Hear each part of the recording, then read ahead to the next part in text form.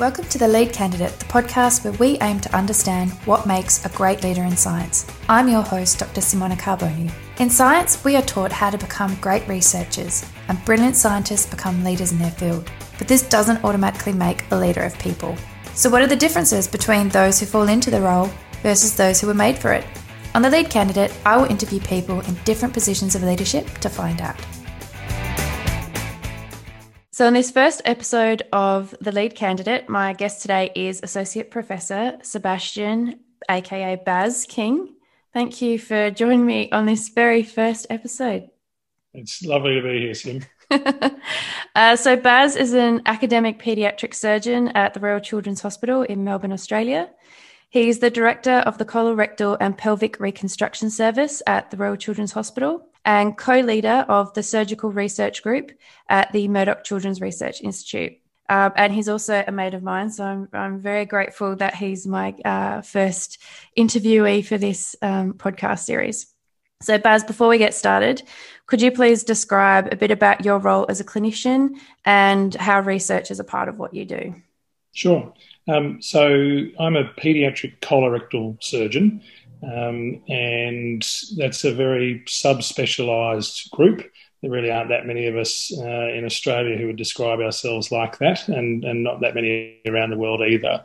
And so I trained as a paediatric surgeon, so went through adult general surgery and then into paediatric surgery and trained in New South Wales and in Victoria, and then over in New Zealand before coming back to Victoria, and then eventually went to Toronto, Canada as well, and then came back to the Royal Children's Hospital as a paediatric surgeon with a particular subspecialty interest in colorectal conditions. And from there have continued to develop that interest in subspecialty. And so now predominantly look after children born with congenital colorectal conditions, so things like Hirschsprung's disease or anorectal malformations, babies born without bottoms, as well as looking after a large collection of children with chronic constipation that requires surgical management. And my path into paediatric colorectal surgery really came about because I did a PhD at the Children's Hospital many years ago that focused on those children with chronic constipation and the surgical management that they required. Yeah, your nickname is the Bum Doctor, the Bum by Annabelle Crabb and Lee Sales, which I do quite enjoy. So it sounds like it's a bit crude, but the impact that you have on these young kids' lives is it's huge. So it's really amazing to see you with patients, the little bit that I have. So I feel very lucky to call you a colleague and a friend. So the opening section for this podcast series is I want to start with getting to know what kind of leader you are. And I'm going to start this series with the same first question, which is, were you born a leader or did you become one over the course of your career? I think that I probably had some leadership characteristics. I don't know if I can clearly remember at school realising for the first time that other people saw me as a leader, and that was at primary school, really, that people were looking to me to do things, be that at a sporting level or at a music, the music that I did. And then that probably followed through into high school with, again, various aspects of the work that the stuff that I did with sport and, again, music. But I think that as I've gone along, obviously, you'd hope that your ability to lead improves. And what I've found is that I have really benefited from surrounding myself and actively surrounding myself with excellent leaders that I can look up to and learn from. Yeah. And I think that probably initially did that instinctively, but as I've gone further through my career, probably been a little bit more proactive about that approach, and seeing what I can learn from all different styles of leaders in different situations. I think that's really important, particularly when you look at your role, which is has so many different aspects to it. I can imagine that you'd need different types of leaders in different situations to learn from. You work with, you've got your research staff, you've got your theatre teams, you've got admin staff, but then you even have the patients themselves. So I imagine each of those groups would require different sorts of leadership styles. Is that something that you consciously change to meet their needs, or are you just the same person in all those situations? Probably to a degree instinctively, but also to a degree proactively change my leadership style based on the situation in which I find myself. And so if we take the situation of being in theatre, for example, I think that my position as the surgeon in that environment brings with it a degree of leadership heft. But there are different ways that can be used, and I think that it can be used far more effectively by not impressing that upon people, but by allowing that situation to unfold. People are aware, the team around you are aware of the process that you've gone through to get to that point. And so there's a respect, I suppose, that comes with the work that's got you to that situation.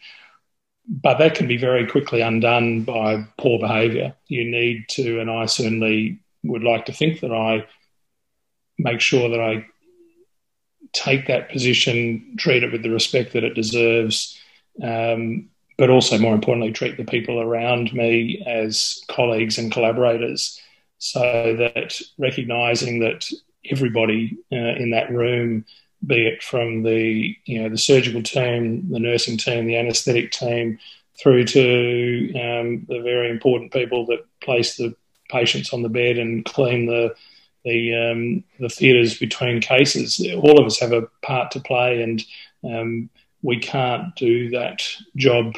We can't do our jobs effectively without all of us working together. Yeah. I think that that's really clear at the moment. Here we are in October of 2020, where the absolute paramount importance of the cleaning staff at a hospital, they're far more important than I am at the moment. It's true. It's true. And they're probably working many more hours at the moment as well. Yeah, they are, and they're working under significant stress, and with the situation changing on a daily basis, and sometimes during the day. And so I think recognising that all of us have a role to play, and that leadership comes from recognising that and celebrating that each of us is working towards a common goal. I think that's a wonderful attitude to have, and it really highlights your leadership quality, I think, in that you're a part of a team, and that everyone's in that team together, because that's not necessarily a trait that all surgeons that I've come across have, and egos can sometimes be a bit more part of it. And I guess it's got to do with you're doing really life-saving, risky work, no matter what type of operation you're a part of. Maybe, do you think that helps with like a game day type situation? Well, I think that I feel incredibly privileged to do the work that I do.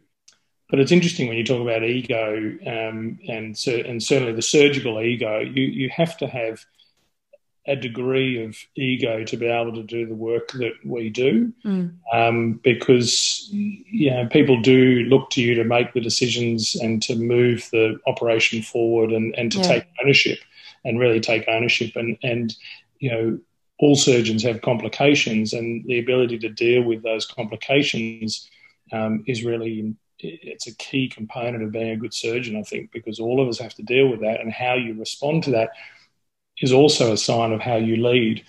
I've worked with some surgeons who the complication is seen to be everybody else's fault, and that immediately impacts on the morale of the team around you. I think that you need to lead by example in that situation. But if I think about probably the two most impressive surgical leaders I've ever worked with, and who are they were my trainers, they are now my dear friends and mentors, and they both live, one lives in France, one lives in New Zealand.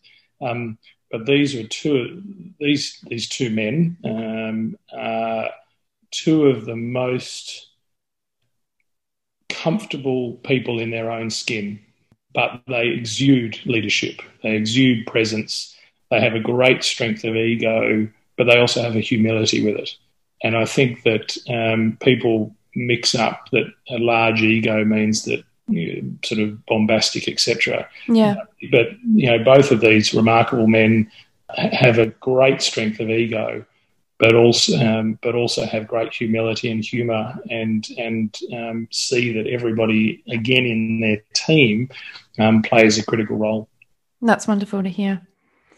One of the things that really you championed, and I think it would be fair to say that you're quite proud of in your work, is that you founded the colorectal and pelvis reconstruction service at the Royal Children's Hospital. And I really like when you read on the hospital webpage for the service, the way that the purpose is written out. And I'll quote it basically verbatim because it's written so well. It's that you're wanting the services leading the way in complex colorectal and pelvic care in Australia. We aim to deliver the highest quality clinical care to children and families with complex colorectal and pelvic conditions. We play a vital role in increasing awareness, understanding and knowledge of the conditions in the community, and work collaboratively to educate healthcare professionals.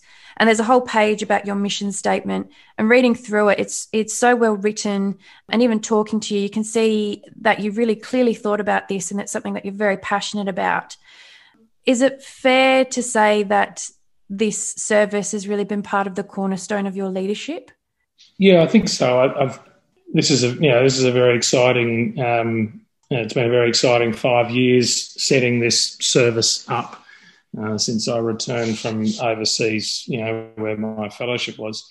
And what I saw here, but also what I saw overseas, was that these children, particularly with colorectal conditions, they just deserve not better care, because they've all, the Children's Hospital has had a world-class reputation for managing Hirschsprung's disease and anorectal malformations and chronic constipation for a very long time.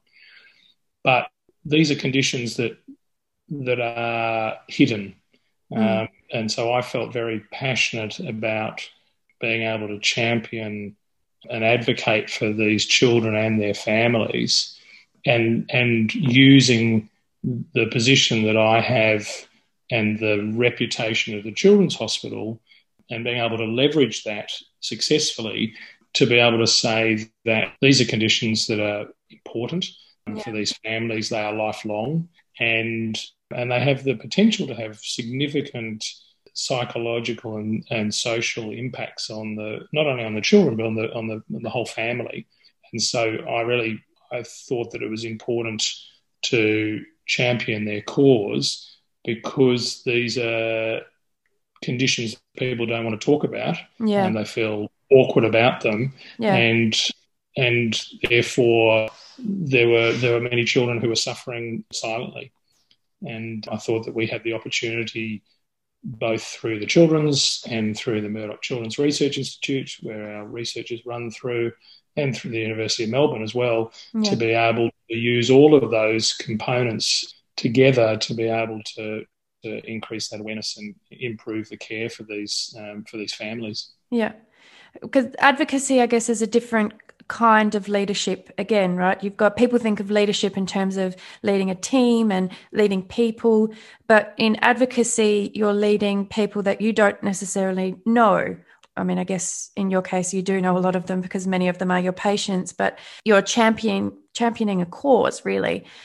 Do you find that you need different qualities when you're in that advocacy role? What's that experience been like for you? Is it different for you?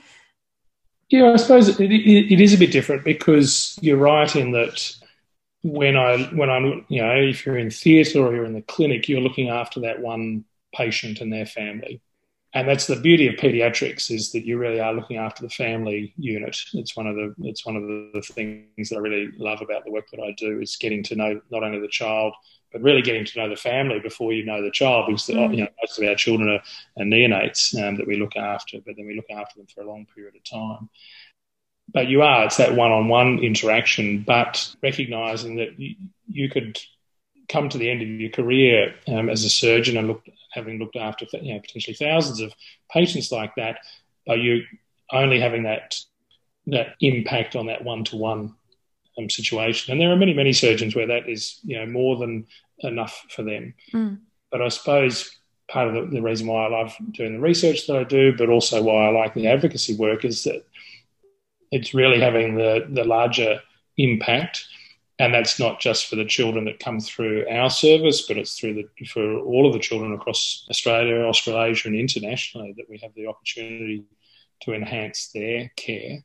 And to come back to your question about leadership, I do think, I'm using different aspects, I think, of my leadership style there, because there's less, I suppose, the language that I use has to change. Yeah. The people that I'm talking to have to change. Perhaps it becomes more emotive, the way that I advocate for these children, and I am quite deliberate about that, because if I'm talking to colleagues about what we're going to be doing for a particular operation, that's very different from talking to potential donors, or to those in positions of government, to be able to influence funding changes for these families, because you really need to be on the front foot. You need to be open about the impact that this is having on the families, because often they don't want to say that for themselves individually, but as a collective we can say that for them. And we can say that through the research we do, and we can also say it when we're in the room with the politicians, to be able to advocate for greater resources for these particular families. Yeah. I guess it's that fine balance between being emotive and talking about the families and being people, but also having numbers and values to back up a problem for, I guess, people in government roles and that sort of thing. Is that fair? I think that they need to. I think that the people respond to the human stories, but you're right in that I don't think that you'll get anywhere just with an emotional story. You need to be able to have a vision for how you're going to impact on that family and other families like that in a meaningful way. How are you going to use the opportunities that you've been given to create greater care, better care for those families? You come across as a very confident person, very together. At least that's how you seem. I'm sure it's all smoke and mirrors. But what happens? As you know, Sim, I'm home this week doing homeschooling with the children. I might not be as together as that looks. Well, anyway, you do come across as being very together. But what happens when your strategy goes out the window? Can you recall a time where this has happened, and how did you adapt and respond to that situation?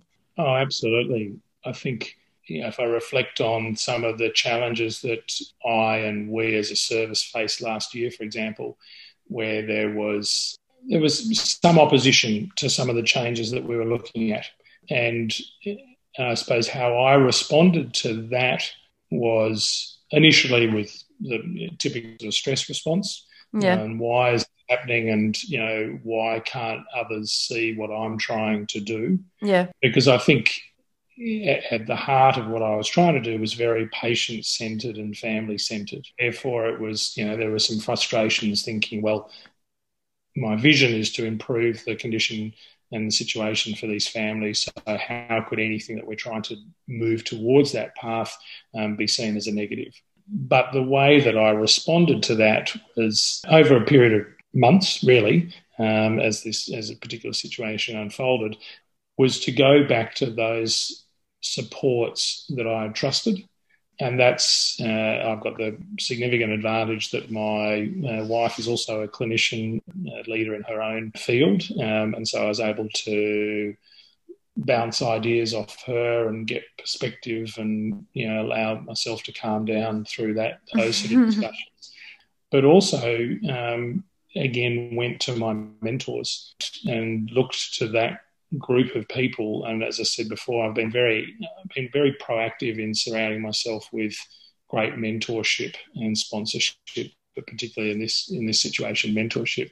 So reaching out to those colleagues of mine, both within the institution, but also outside, to be able to say, this is what I'm doing, these are the barriers that I'm facing, what am I doing wrong? Why do you think that I'm meeting this resistance? And some of it was, people being able to say, well, have you tried this? Have you tried that? Which was great. But also others saying, no, actually, you're on the right path. It's just that it sometimes takes others a little while to catch up, and recognising that the pace at which some people move is greater than others are willing to or are ready to.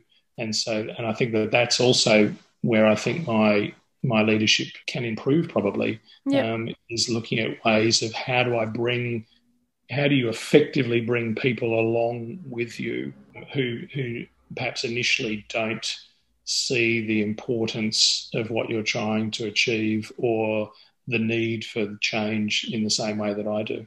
So I was listening to a podcast that featured someone who works in a quite senior role at Australia Post, and she was saying that Australia Post is such a loved brand even by the people who work there. It's very, very beloved. The people there are very loyal. But that would mean whenever she would try to bring about change in a process, people were very resistant to it because this is the way we've always done it. I can imagine in a situation where you're working with children and the Royal Children's Hospital is a very loved environment and, very well respected, that you would get a similar sort of resistance perhaps to change. Is that a fair assessment? Yeah, I think that the Children's is a wonderful institution, 150 years old now, and lots of traditions and lots of remarkable innovation happening, on a daily basis. But some people just have their ability to respond to change is greater or lesser than others. Yeah. And I perhaps have always been in a bit of a hurry to enact change, and not just change for change's sake, but change that I think is important. But also recognising those around you perhaps sometimes don't want to change, and also thinking, particularly if things have always been done that way. And if your Australia Post example is a great one, because if somebody comes in and says, well, I think that we can do this differently, and you've got a whole collection of people who have worked at that institution and done it that way for a long period of time, then most people's response to that, the impetus for change or even the discussion around change becomes, well, what you're saying is what we've done previously has been inferior. And I think that the number of people who embrace change proactively is relatively small, and who go out of their way to say, actually, well, that's a really good idea, let's look at that. And so what I really wanted, in setting up the service, part of the discussion was around about the fact that we've all striven to provide excellent clinical care for these families. But my vision for the service wasn't to say we need to do the surgery better. It was to do the coordination of the patient's care better, to do the psychosocial support of the families better, to do, to bring child life therapy, play therapy in a way that we haven't used before. And so none of those things were saying that what we were doing before was bad. It's just that times change, the requirements for families change, and we can't think that what families were willing to accept 20 or 30 years ago for their surgical care is the same as what we accept in 2020. It just isn't. Yeah. And when you know that families carry a heavy burden as a result of dealing with a sick child, if there's something you could do to help, then why wouldn't you, I guess? Yeah. And I think that, particularly with the conditions that I look after, for many years, there was a mentality that these children had their surgery and they were fixed. Yeah. But, one of the most powerful sort of personal and professional interactions that I have had since 2016 and continue to have is with a former patient of the Children's by the name of Greg Ryan. And Greg Ryan's an inspirational fellow. He's a survivor of an anorectal malformation who was operated on by some of the most talented surgeons the Children's has ever seen, but still has had significant lifelong sequelae of his condition. I can talk about this openly because he's written a book about it. He's set up a foundation around it. I sit on the board of. And Greg has been one of the most incredible advocates for patients and families with anorectal malformations. But here he is in his mid-50s, still traumatised by this disease that affected him as a small child. And it was really through some of the early work that I did looking at quality of life outcomes in the children that I then first got to meet him. We then started talking more about the families and the family unit, and our work has grown from there. And again, we're talking about leadership. Greg's leadership is remarkable. Here is a man who 4.5 years ago, essentially had no outlet for his sorrow, for his anxiety and depression. And we fast forward to 2020, he has a foundation with a very impressive board. He has enabled the topic of anorectal malformations to be discussed in the federal parliament. He's presented all over the world now about his condition and his book. He's presented on international radio. He's a true leader in his field now in a way that he wouldn't have ever imagined. And even though he has no formal leadership role per se, is a leader to many people. Yeah, he's a leader to those patients. So yeah, that's wonderful. To get on, a bit of a more positive topic, you're a pretty positive person, I'd say, and you seem to say yes to a lot of things, like yes to being on a podcast for someone who's never done one before. So then what is your strategy to say no? How do you say no? And have you learned from a time where you wanted to say no but didn't? I don't say no very often, except to my kids. But you're right. I am generally a very positive person. I'm fortunate like that. I think that just happened to be made that way. Yeah. And I think that it means that I look at the opportunities and grasp them and say yes far more often than I say no. Every so often that leads into a situation where I've taken on more than I should have. And I did have a situation last year where I actually I can clearly remember having to pull out of something. It was committed to writing a book chapter. But with everything that was going on with the setting up of the service and work and outside work, it got to the point where I had to say no to that, and I felt bad. But in a bizarre way, I felt incredibly relieved. I'd thought about that sending that email and making that phone call to a colleague in the States for a couple of weeks and put it off and eventually sort of said, look, I'm terribly sorry for these reasons. I can't. And of course he said, that's fine, completely understand. But I don't say no. And I think that probably when it comes to my relationships with others and trying to move things forward, I think I do struggle with people that say no more often than not. Mm-hmm. People who look for the downside of opportunity, of the situation, and I suppose therefore I aim to surround myself with positive people, not people who say yes to everything that I say to. Yeah. No, I certainly don't want that. The way that I've set up our service, definitely don't want that. But I do struggle with people whose immediate response to a situation is to say no. Yeah. It's interesting because you just went to say, in the first instance, you went to say when people say no to an opportunity, you changed it to situation. I think that reflects your positive nature. I think that I feel incredibly privileged to do the job that I do, both from a clinical position and a research position and a leadership position. And what comes with that luxury and that privilege is in my mind at least, not in most people's mind, but in my mind, almost imperative to grasp that and to make something of it. And I suppose what I as I'm getting a bit older and hopefully a little wiser, recognising that not everybody's like that, and that's fine, and not getting frustrated by that, but also making sure that that I'm surrounding myself with positive people, because when I think about the group that put forward my aims and vision to the team in our service recently, it was all around about being the most positive that we can be, most supportive that we can be, and by doing those things, by being positive, by supporting and serving each other, then we can't help but make our service better. Yeah. Which means that we can't help but enhance the care that we provide for the families that we look for, and also those families outside our service that are looking to us for leadership. That's very powerful. I don't think I really answered your question about how to say. No, you did.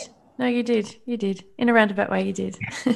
So I want to move on to leadership development. And you already touched briefly on the fact that you've received a lot of mentorship and sponsorship, that you actively seek out mentorship, which I think is wonderful and just so smart in terms of developing your style and finding out what style's your own. A lot of people aren't particularly familiar with sponsorship and how that's different from mentorship. So how would you consider that you have been sponsored by someone before? Well, I think that I have a wonderful example of sponsorship, which has led to where I am today, in that my pathway to leaving Sydney and coming to do a PhD in Melbourne, and thankfully, having just got married and thankfully with the support of my wife to move down here, came about because I approached a colleague of my parents. Parents are both in the medical field, who had worked with both my mum and dad. So he was a paediatric surgeon, recently returned to Sydney from overseas. And I met with him to talk about wanting to do paediatric surgery, which I'd wanted to do for a long time, and what opportunities there were, and could I come and do research with him. And he was very happy to have that conversation. He put an enormous amount of effort into thinking about, before we met, about what were the opportunities both in Sydney and in other places around Australasia, and then mapped out what he thought that my next 3 to 5 years could look like. Wow. Both if I stayed in Sydney or if I moved to Melbourne or to Christchurch. And the reason for that was that he said, I think that at the moment the best place to go and do research and to set yourself up for a paediatric surgical research career is either with a supervisor in Melbourne or a supervisor in Christchurch. And I ended up moving to Melbourne and taking that job with my PhD supervisor, who's still been a wonderful sponsor and mentor. But that situation, Anthony Dilley, the name of the surgeon up in Sydney, he was losing something. He was losing the opportunity for me to come and be essentially an unpaid researcher working with him. But he saw that the better thing for me was to push me towards two of the two probably best known of the paed surgical researchers in Australasia at the time, because that was what was the right thing for me. And as I said, that's 18 years ago, and that's set up my PhD, which then enabled me to then move on to the training program, and my PhD supervisor then essentially coordinated for me to go overseas, and here I am back in Melbourne for the last 5.5, 6 years.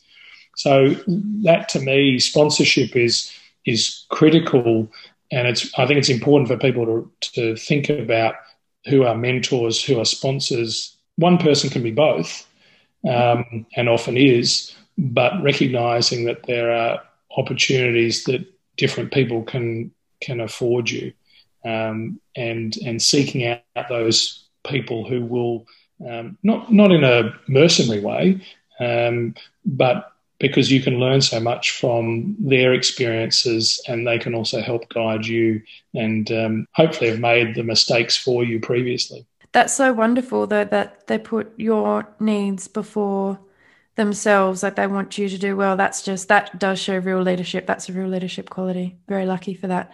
Yeah. So then, now that it's, I guess, becoming more and more your turn to lead the next generation, what do you try to do to help the next generation? Probably the most exciting aspect of research is the people management and nurturing.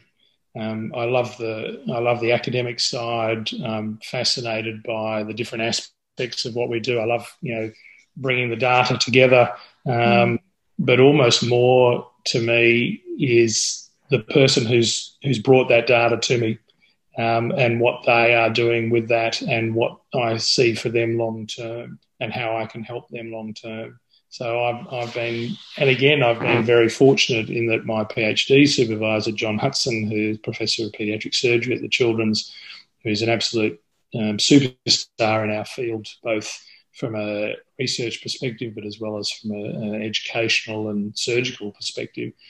He's been a wonderful role model in the way that he has supervised students. So when I was in his lab as a PhD student, constantly surrounded by medical students who were coming and doing something from 6 weeks to a year of research with him, and seeing how he nurtured those trainees, those research trainees. And so that's what I aim to do now with my research team. Again, be it a collection of medical students who are coming to do a 6 to 12 month stint, through to honours, masters and PhD students.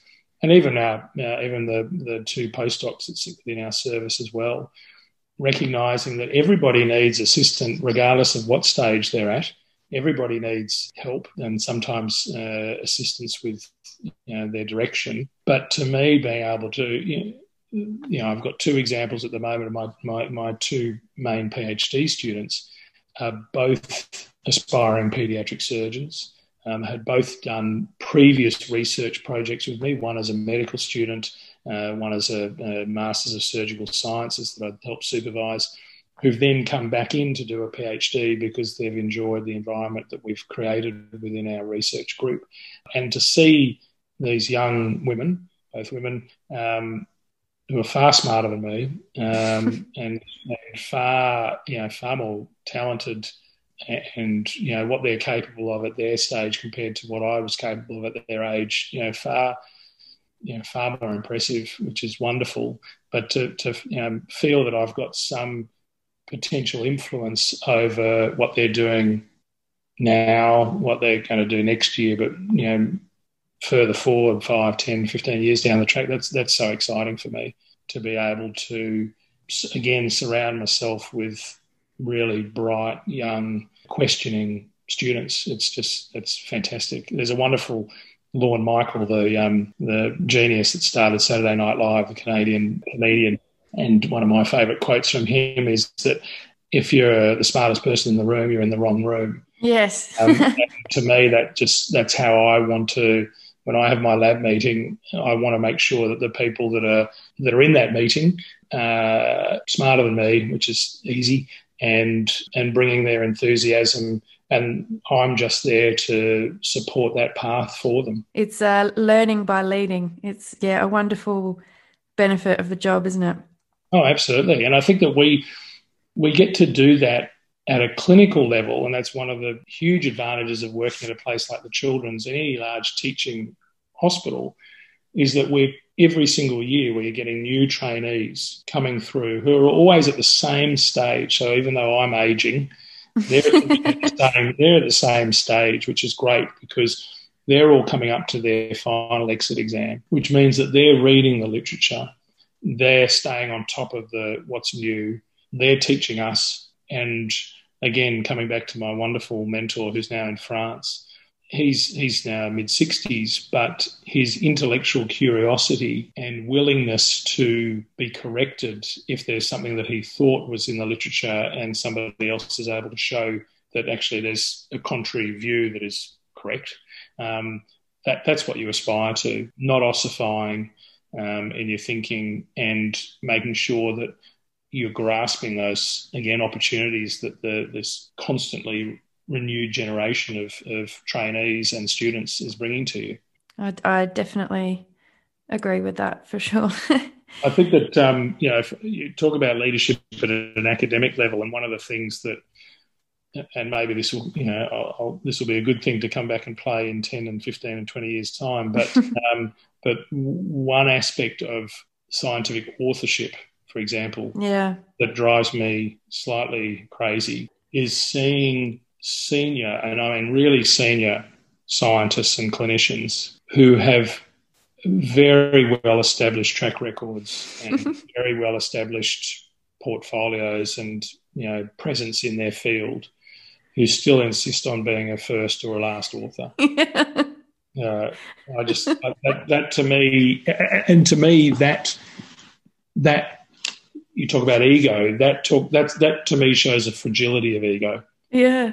Um, that there's really no excuse for that. Now, it's different if if nature's inviting you to give a review, Sure.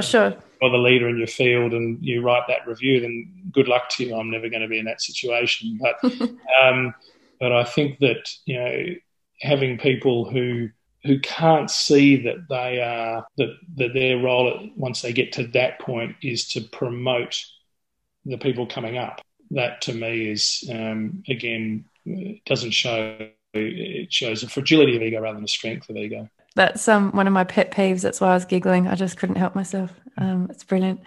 Something that you and I have spoken about a relative amount is tackling gender bias for women in leadership positions and how much of a battle it is. So it's an issue that I know you're very conscious of and that you actively try to implement actions to help in the area. Was there a particular event that drove you to think like this, provoked you to think like this, or is it something that you've always recognised as being an issue? I think in part, I think you just don't get it. You just don't get why it should be a problem, I feel.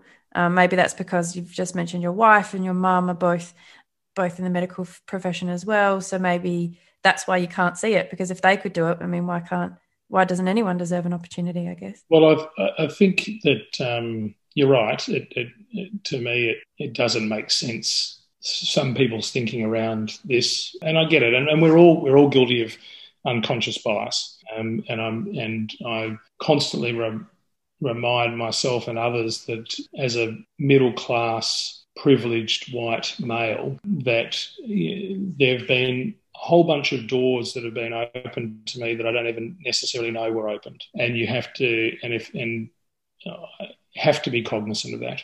I don't think that I have to feel guilty about that, but at the same time I need to be cognizant of that and make sure that is that we are breaking down those doors for others. You're right in that I grew up in a household with a very strong role model with my mother. I've also got a very strong role model with my older sister, who's had a very impressive and interesting professional career as a diplomat. And then I was also very fortunate in that my wife is a physician and academic, and now a leader in her own field. And so we've got those, constantly being reminded of that, which is great. Part of the reason why paediatric surgery is so different from other specialties is that it is approximately 65-70% of our current trainees are female. And so that is very different from other surgical specialties. It's the most female biased of the specialties. But even within paediatric surgery, the majority of the leadership roles have still been filled over, if we were to look for the last 15, 20 years across Australasia and internationally, the bulk of those leadership roles have still been filled by men. Yeah.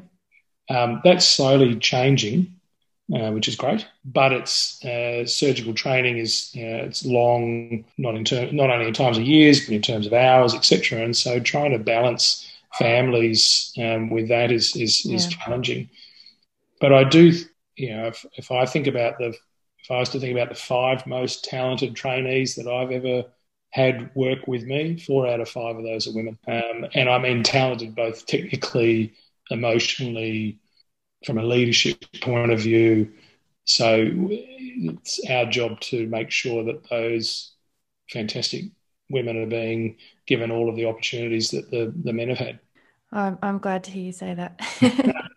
But it is interesting. You and I have sat on meetings where this has been the case, but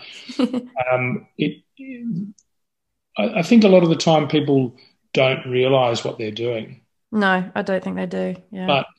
But that's not a good enough. I don't think that's enough of an excuse anymore. But it is. I can only imagine how frustrating it must be for people, women particularly. But it's not always women, but mostly to enunciate an idea or a plan in a meeting and have that ignored until somebody else makes the same point. Yeah. And I can only imagine how frustrating that is, but also it leads, I can imagine that it would then often lead to people not feeling like there's any point pushing forward their opinion, which again means that that whole group is losing out. It's doubly losing out. That's true. That's very true. It's just something we'll just have to slowly tackle. That's all, one by one. The last main section I wanted to talk about was leadership and your team. So you appear to have an excellent attitude and don't take yourself too seriously. Have you always been like this? And do you think it helps you leading your team? Well, it's funny because my family would say that I was born 45 or 50 years old. Really? Yeah. So maybe I'm just, hitting my straps. Yeah. But I do like to have fun. I've always liked to have fun. And I think that particularly in the work that we do and some of the people that we work with, it's very easy to get serious and stodgy. Yeah. And so I often find, and particularly in the current environment that we're finding ourselves, where you might have 15 or 20 people on a Zoom meeting or a Teams meeting, I can't but help, try to bring some levity, humour into the situation. And more often than not, that's at my expense. But that's deliberate because you need to be able to have fun at work. We spend so much time at work, and the advantage of I think the work that you do and the advantage of the work that I do is that we're surrounded by passionate people who want to make a difference. And so it is easy to get caught up in the seriousness of that. And so therefore making sure that the team around you feels supported, that they feel important, that they're, to me, it's really important to me that I know what each of my team members do outside work, what makes them tick, what TV shows they're watching, what their children's names are. Those sort of things are, to me, incredibly important. Yeah. Because it just shows that I'm interested in them. Yeah, well, it makes their people. So yeah, absolutely. And I know that I talk a lot about my family. I'm very proud of my wife and my children, my extended family. So they have to listen to me rabbit on about that. So it's only fair that I should know what's happening in their lives. But I think that brings the group together, and that's been so clear in the last 6 months with everything that's been happening at work. We've had a team because of the way that we've constructed our service and the restrictions that are absolutely essential within the hospital. We've had most of our team at home for prolonged periods of time, which and often with small children, trying to work, trying to care, trying to stay sane. So things like team meetings, that we've set up a social catch up once a week that not everybody attends, but it's there and people can join as they see fit, so that we can laugh at the end of the week about all of the stuff that's happened, commiserate when the numbers of cases aren't going down as quickly as we'd like them to. But I think that's really important to be able to bring the group together. And I do look at some of, I'm sure you probably do as well. You look at some of the absolute academic superstars that we have either been involved with or seen on the periphery. And I realise that I'm not necessarily going to achieve what some of those people are going to achieve, in terms of publication success or, fellowships of this and fellowships of that. But I also look at the majority of those people and think that they've got to that point from a combination of being smarter than me, being more self-focused than me, but at the end, once they finish doing what they're doing, they don't necessarily will have the same collection of wonderful team members scattered all over the place that they've still got a connection to. I'm sure all those people, lots and lots of people will have gone through their labs. Lots of people will have them on papers with them and be affiliated with them, but they won't necessarily have that human connection to to them in the same way that is important to me. Yeah, that's wonderful. I like that. So based on that theme then, is there something that someone in your team or your team in general have taught you that's really affected your leadership style? In my current team? Sure. Well, I think what I've learned from my team, which has been great, and particularly in the last 6 months with COVID, is that you cannot take for granted what people's situations are and how that means they're going to respond to a certain predicament. And what I mean by that is that, within my group, I've got, and it's almost exclusively women in the service, from surgeons through to administrative staff, nursing, etc. We've got, some have got adult children, some have got no children, some have got preschool children, some have got school children. And I would have thought, if going into this, that the group that would be, the most stressed would probably be those with school-aged children who are trying to do their best from home whilst trying to, homeschool their kids or do remote learning with their children. But actually, some of the significant stresses have been some of my team who've got adult children who can't see them, who are used to being able to see them, or some of the team who've got no children who have been in a situation where that critical human bond that we all have, they haven't been able to exercise that. And so I think that's what I've, from a leadership point of view, what I've learned over the last 6 months is really seeing that you can't take for granted where your team members and where your colleagues are. And the more that we know about each other, the members of the team that I work with, the better that I'm going to be at being able to respond in a fashion that is that's helpful. Yeah. And also recognising, I think, as a leader, when to step out from the group. This happened recently that we've got a WhatsApp group.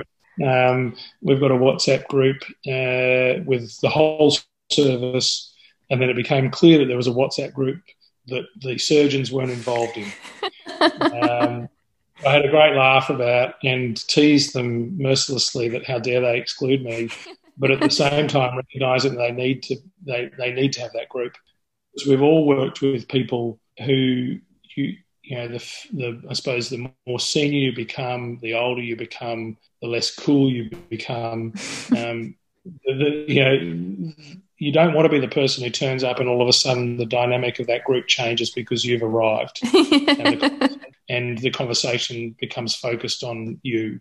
So recognising when to remove yourself from that environment is also important. Yeah, that's a very good point. We have the same thing. We've got Slack. We use Slack for communication at work, and there are channels, or we've encouraged the students to have channels where we're not involved so that they can talk to each other. It's so important.